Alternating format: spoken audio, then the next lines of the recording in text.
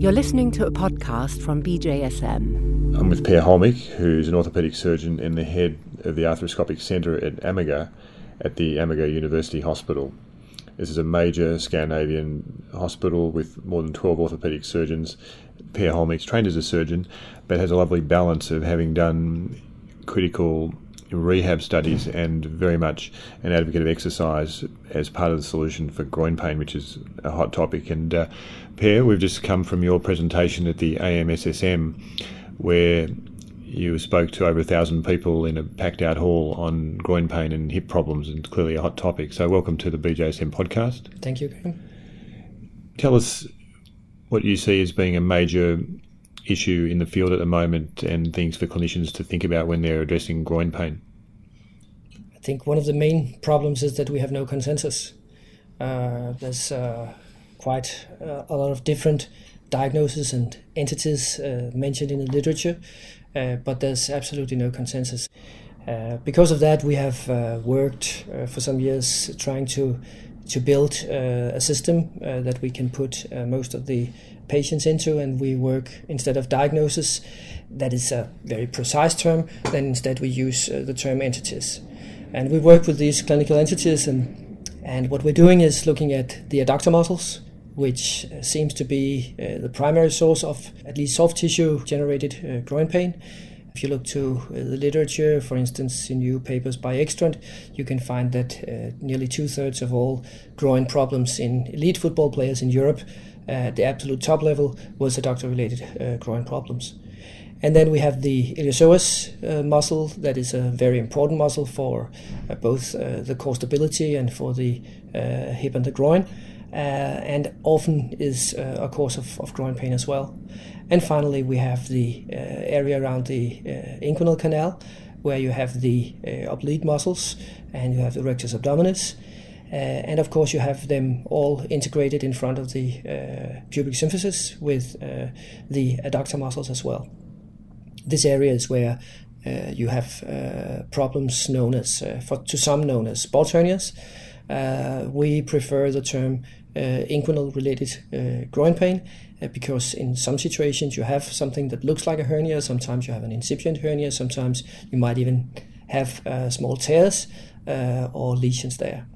So to sum up, you could say that we have the three clinical entities that we work from, being the adductor related groin pain, the iliopsoas related groin pain, and the inguinal related groin pain.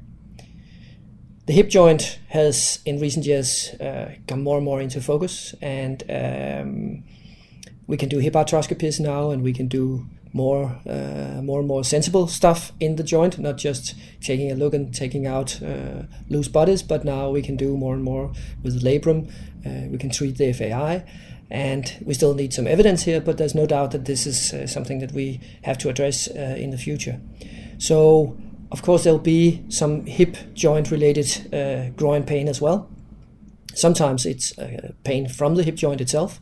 In other situations, it could be because of the biomechanical situation caused by the FAI problems, where there's decreased range of motion or certain motions that you can't do because of bones colliding. You could also, as well as you can with any other joint, have a synovitis, an overuse of a joint. You can easily see if it's something that happens in the knee. It's swollen, it's warm, etc., etc. But if you have that in the hip joint, you'll never realize that. So as soft tissue clinicians, as sports physicians and physios, you have to be aware that this hip joint could easily have a problem that is not easy to see for you, and you should be able to examine for that, both clinically and perhaps also with imaging modalities. And so what are the solutions for a clinician? What do you advise young clinicians when they're trying to distinguish these different entities?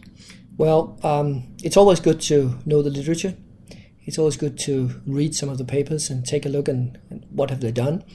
And to do these examinations, to establish these clinical entities that are not very difficult actually. It's a few tests that we have sort of picked out, and we know that they together can sort of describe whether you have this entity or not. But to do this, you have to know these tests. You have to know how to do them, and you have to know to do them in a way that is reproducible, both on an inter- and intra-tester level. And we have described a set of these tests, and I know that there's more tests in the literature from other groups as well. We use them to establish the entities. A new thing that we've been working with for the last couple of years is the strength testing.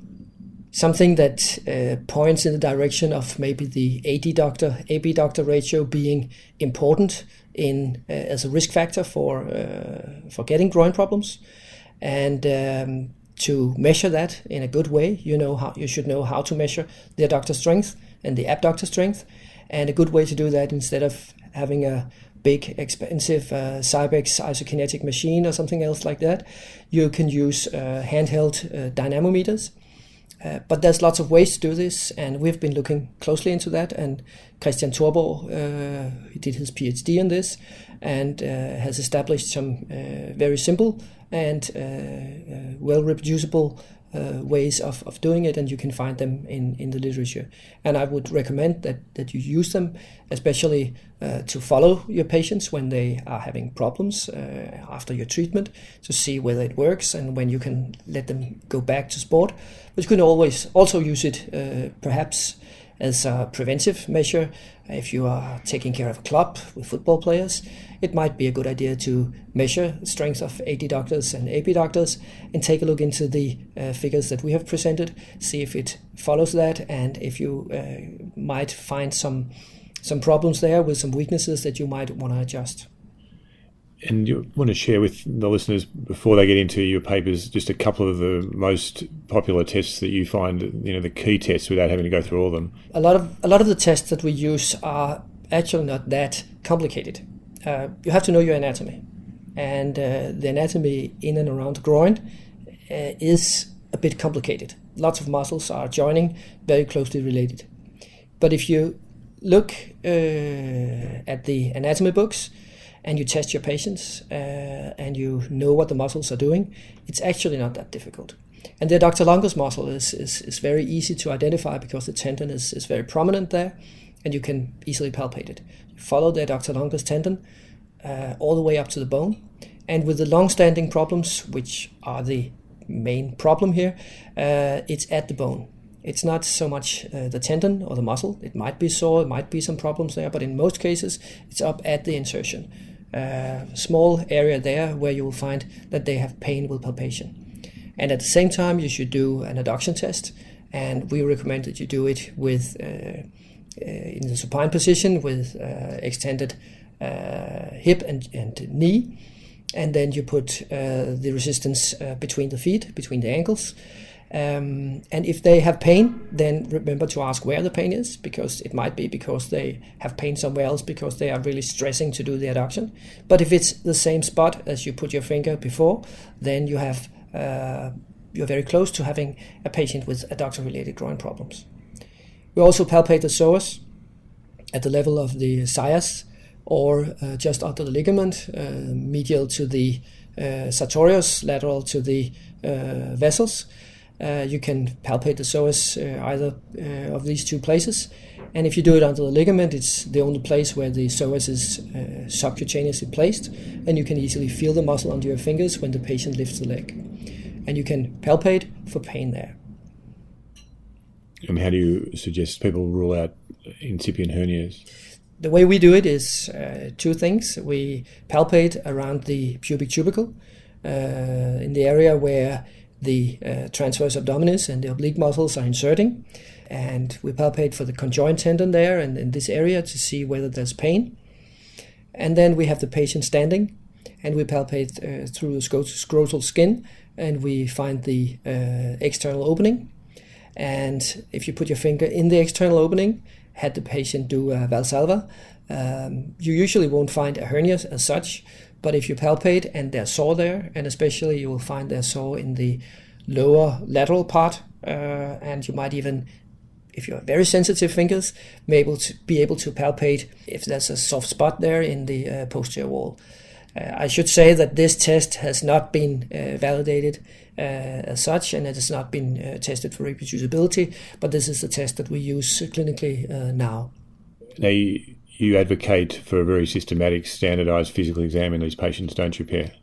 That's correct. We know from a couple of papers with large series now, from Greg Lovell, from Chris Bradshaw, and from ourselves, that we have often more than one cause of the pain in the groin with these long-standing patients. And therefore, it's very important that you examine sort of all of the possible causes, because you might go on treating adductor-related problems and then you might miss the psoas problem or whatever. Then you won't have a happy patient and you won't get where you want to. So it's very important. It's important to also examine the low back, to examine the hip joint, and to know the tests there. It's the same problem with the hip arthroscopy orthopedic surgeon. He should know how to test for all the soft tissue injuries as well, because they are clearly differential diagnosis to the patient with FAI.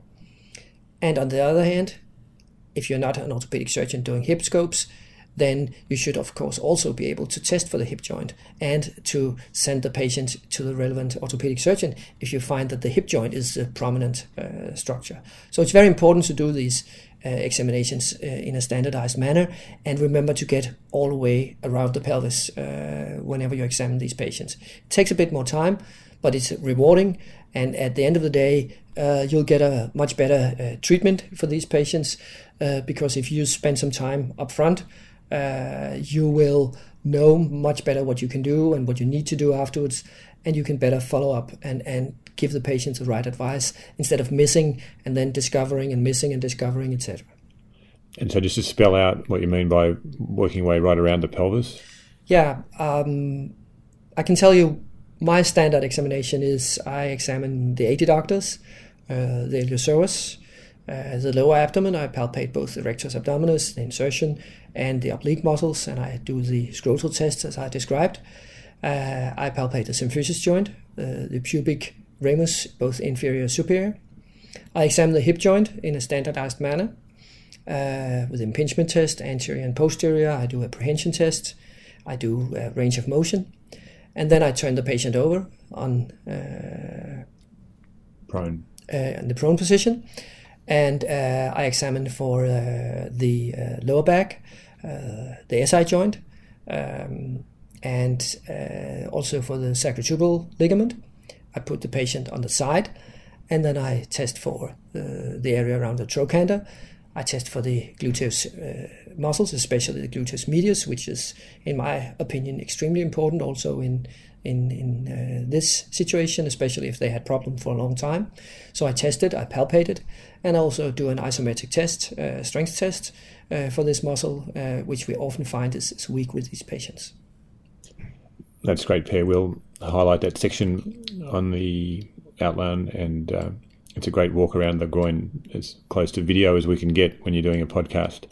And let's move to treatment. And we've got a patient who's had groin pain, and they've got a sport like hockey or soccer where it's a big problem, and they've had conservative treatment for 2 or 3 months. And take us down one of these scenarios and outline the treatment. I think a lot of the patients that I see with groin problems in, for instance, soccer, would be a patient with adductor-related groin pain. Some of them have had it for a couple of months. Some of them will, if you really get into it, tell you that, well, it actually started a year ago, and then it came back, and then I had it again, and then it came back, and stuff like that. And when you look into these patients, you often find that they have both adductor-related and iliopsoas related. So a patient with both of these entities, we would start a treatment program after we have done we do an X-ray. I can tell you we do an X-ray with all patients, standing AP of the pelvis, 15 degrees internal rotation. And then we do from the side X-ray as well, also with 15 degrees internal rotation. We do that because we want to look at the hip joint as well and make sure that if there's some FAI, not necessarily giving problems, but might give some decreased range of motion, that we take that into consideration as well. Very often we have, for instance, a soccer player with both adductor-related and iliopsoas-related groin problems. This often happens when the player had the problem for a very long time, tried to play, had some breaks from playing, had some treatment of various kinds, and still have the problems. The iliopsoas very often gets in there secondarily to sort of be the big brother trying to sort out the problems, and then it gets overused and sore as well. So we often find that these two goes hand in hand with the long-standing problems, and you of course have to take care of both of them. Before we start the treatment, we usually have an X-ray of the pelvis and also from the side of the hip joint, just to evaluate the hip joint and also to make sure that there's no bony abnormalities, tumors, or anything else that we should take care of. So the treatment that we do is an exercise treatment, basically.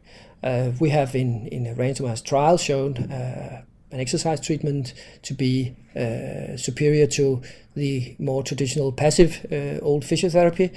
And we know from the past 10-15 years that we've been working with this, that this works.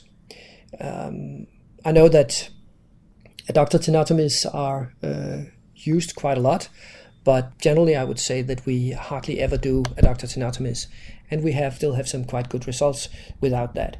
It's very rare that we need to use surgery for the adductors. And the iliopsoas we do also exercise treatment, but sometimes we do supplementary steroid injection along the tendon, especially if they get too sore with the treatment. We have experienced that we can do it ultrasound guided 1 or 2 times. It will alleviate the pain for some time, and then we have a chance to get the muscle stronger. And as we do that, we get good results as well. The iliopsoas might, in some situations, be very stubborn and very difficult to treat. And from the hip scopes, we know that we can do partial tenotomy or lengthening via the scope, and it might be something that you need to do in very rare cases. With the incipient hernia, the inguinal-related problems, this is a bit more difficult. We always try exercise treatment program first with abdominal exercises and the basic package of pelvic stabilization exercises. We of course believe in core stability, but we do not believe in core stability alone. Only doing the more traditional or simple core stability exercises will not help. We know that, and it's also been shown in a couple of trials actually done among others by Janssen from the Netherlands. But we know that we should, of course, use the elements of core stability, but strengthening exercises using more heavy strengthening, both isometrics, eccentric and concentric exercises is probably necessary. We usually do exercise program for the incipient hernia first, but if it doesn't work and we still have pain after, depending a little bit on who the patient is, but after 4, 6, 8 weeks, then we might want to do surgery. Before we do surgery, we always confirm the diagnosis by an ultrasound, and we need to see on the ultrasound that there's a soft posterior wall, a compression of the vessels and the inguinal canal when you do the Valsalva to make sure that this is the problem. And when you say, depending a bit on the patient, if it's an elite player under pressure, you might go a bit earlier for the surgery. Of course, if it is an elite player, if it is a player that does nothing else but play, for instance, soccer, who has done a lot of exercises and are strong and has make a living from it, then you, of course, will have to do it a bit faster. But on the other hand, it's very important that you try the exercise treatment first, even with the elite players, because you don't need to have a worse treatment just because you're elite. Yeah. And just to be clear, that was about the incipient hernia. That was about the incipient hernia. That's where we do surgery. It's very rare that we do surgery with the adductor problems and the psoas problems. I would say we never do it with the adductor problems, and we have to do it in a few cases with the iliopsoas. And Per, as we bring this to a close, everyone listening is going to be thinking about FAI, and you've touched on it a few times, and I know it's a subject for a whole other podcast, but how do I know as a clinician if I've got someone who's got FAI that needs to go for surgery? How do I make that decision? Well, you could say that you will find FAI in a lot of x-rays, in a lot of athletes, especially male and we know that the incidence of FAI is much higher than the incidence of complaints from FAI. So if you find FAI on the X-ray, don't panic. Don't go for the hip surgeon right away. But instead, examine the patients, as I said, all around the pelvis, see where is the problem. And if you have a suspicion that it comes from the hip joint, primarily, then of course you should go into more detail with your examination.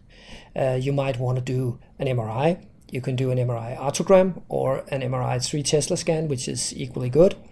You could do a diagnostic injection, best done ultrasound guided, 8 to 10 cc's of lidocaine or likewise into the hip joint. You can see that it gets into the hip joint and the hip joint only, and then you can see whether it alleviates the pain for a couple of hours. This would be some of the tests and examinations that you want to do to make sure if it is or is not the hip joint that is involved in the pain. And I understand that's what you do. You assess the patient thoroughly, including injection, before you consider surgery in the hip? Yeah. We do hip scopes ourselves in the clinic, and I've been doing that for many years now. But all our patients have been assessed, at least with the diagnostic injection, and a lot of them with the MRI as well. You can always discuss whether you should do both. It's also a question of resources, etc., etc. But there's no doubt that there's quite a large group of patients with FAI that need treatment of their FI and have good benefit from hip arthroscopies and labral reconstructions, etc., etc. But this is, as you said, another podcast. Okay. So have you got a couple of summary sort of things you want to emphasize just to close off? Well, I think being around the groin area now for 20 years, I see there's a tendency that things get into circles. You see the same papers sort of popping up again and again and again, level 4 or 5, and using different terms, different examination methods, not describing it properly, etc., etc. I think it would be very good if both researchers and clinicians would take a look at the newer literature, learn from the examination techniques that have been validated, or at least been found reproducible, both the clinical tests and the strength tests. Maybe look to the different imaging modalities and look whether you should use this or that. And from that, sort of put the patients into another perspective than the traditional one where you say, oh, this is athletic pubalgia, whatever that is, or this is adductor strain or tendinosis or whatever. Instead, try to take a look at the idea that you could say, okay, everyone who has pain related to the adductors, you put them in the adductor-related groin group. And you can test that. That's not difficult. You don't know for sure what's wrong with them, but now you have them in one box. And from there, we can work. And we are trying now currently to separate some of these patients out in more specific and precise diagnosis. But we haven't got these diagnoses in a lot of these patients yet. So instead, we're working with clinical entities. So learn these examination techniques and try to work with the clinical entities and use it in your papers as well. It would be very helpful for your colleagues who should read your papers that they know what you're talking about. So if you could, as a start, use this model, and of course this is not perfect and it needs to be developed, and I'm sure that in 10 years it has been totally changed, especially if other researchers will use it as well. Hope we have been fortunate enough to see that especially the adductor-related groin entity has been used by several authors by now. And you're getting good results with exercise as the primary treatment for those, as in your Lancet paper? Absolutely. This is the way we prefer to do it, and we still have some very good experience with that. Great. Well, look, Per, I'll let you go from this AMSSM meeting in Atlanta where it was, as I said, you were a huge hit, and it was a great meeting, but I'll let you fly home to Copenhagen, to your beautiful part of the world, and get back to your family. Thanks for your work on BJSM as an associate editor and for doing the podcast today. My pleasure. For more information about this program and other BMJ Group podcasts, please visit bmj.com.